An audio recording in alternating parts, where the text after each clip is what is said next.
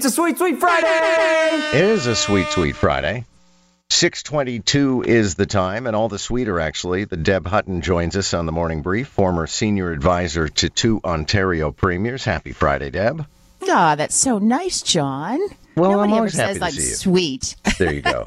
So, listen, Ontario's budget dropped yesterday, and I'll let you deal with whichever highlights you want to deal with. I keep coming back to, I'm a big fan of Andrew Coyne's, and as he points out, and this is not the first time because this is their 5th budget, if I'm not wrong, they just keep on spending and spending and spending. And I'm not going to complain about it because I think a lot of the programs they spend money on are a good idea, but eventually we're going to run out of money.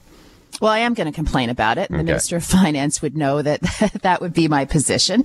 I mean, my God, John, we're at almost $205 billion. And here's my problem with it. We were at record spending because of COVID, and we all said, okay, that makes some sense. We'll just, people like me, hold our nose because it's short term. But then they've added more money. And I know if the minister were here, he'd say, but there's inflation because of where our inflation rates are at built into that. But I don't care. Because what is, as a result of that is that the 4th largest expenditure in this budget is interest on the debt. We are spending more to service the debt, $14+ billion to service the debt than the government is spending on post-secondary education, as an example. And that's wrong.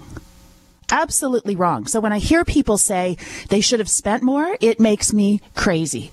We need to get greater restraint than this budget had in it, for me. Okay, so, we don't have to go program by program by program, but what do you think is the lard in here?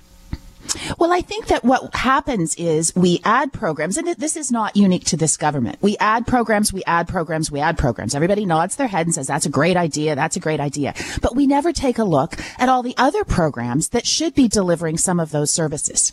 So, you have this program and this program and this program, and bits and pieces of them, for example, particularly in the area of social services or in supports in some of the areas like healthcare and education. You don't have to talk about cuts to health and education if you actually are saying, hey, we got 42 programs here designed to help people. Why not one program? Why not lower administrative costs and bundle things together? Like, you really need to go in and clean house instead of just adding one piece of Lego on top of the other until you got a tower that's going to fall over. Do you ever think, this is more of a personal question, that you want to be back in the Premier's office so you can give him an earful as opposed to being here on News Talk 1010? No, never. No. It's, you know what? It's a young person's game. And I may be dating myself a little bit here, but the amount, I have the greatest respect not only for the politicians, but for the staff behind them. Because people always talk about working 18-hour days. You actually work 18-hour days. And when I left, we still had pagers and cell phones, not the same sort of level of complete tethering to your job that happens now. And I felt I didn't have a life outside of it. Now, I know that we kind of dealt with this question a few times this week, but now it's all the more real that Toronto is not getting any special money. That's a pretty big deal. Now Toronto's just got to figure it out. I'm not convinced that is the final answer. I think it probably was a difficult discussion around the cabinet table and in the minister's finance office because we are in the middle of a by-election.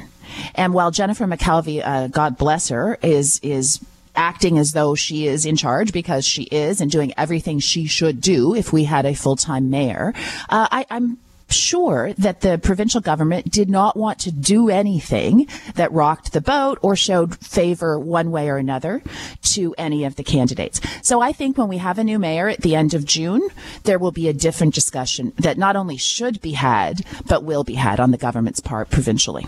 Okay. Well, that almost becomes an election issue, I guess. It depends on, which candidate is the most convincing and in saying that they can shake money out of the provincial tree.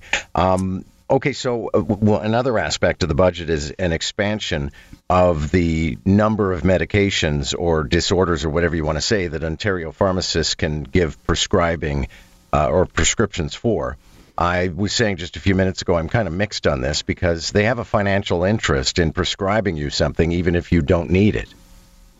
Yeah, but my God bless my dad. He used to think that you shouldn't buy your eyeglasses at the optometrist that did your test because they made money on selling you glasses, and that somehow they were going to tell you needed glasses if you didn't. That was always his theory.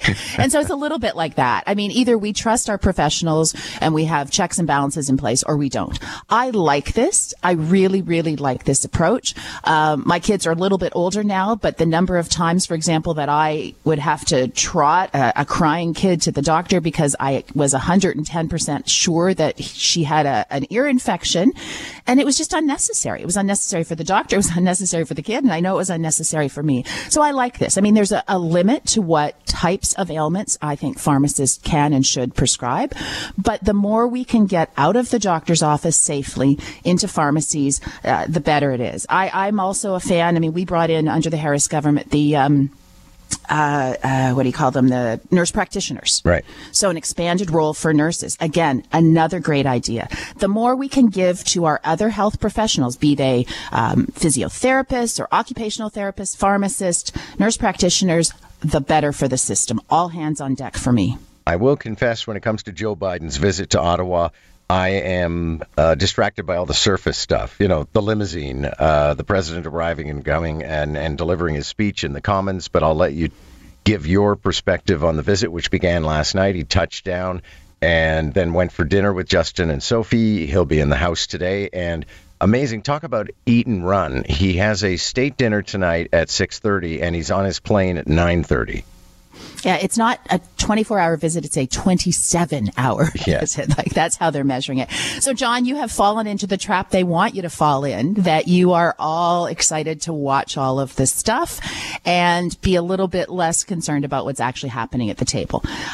There's some big stuff. I mean, it will be interesting to see. It sounds as though we've got some form of a deal around what we here call, the Roxham Road issue.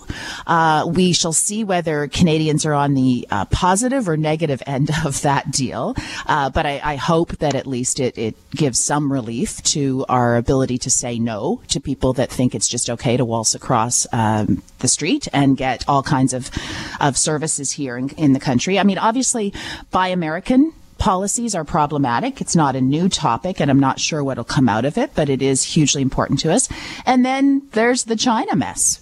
And I'm sure Biden wants to stay out of our issues and not delve into them. But obviously, there is a joint value to having that conversation about Chinese interference. Deb, thanks so much. Good to have you. Thanks, John. Have a great day.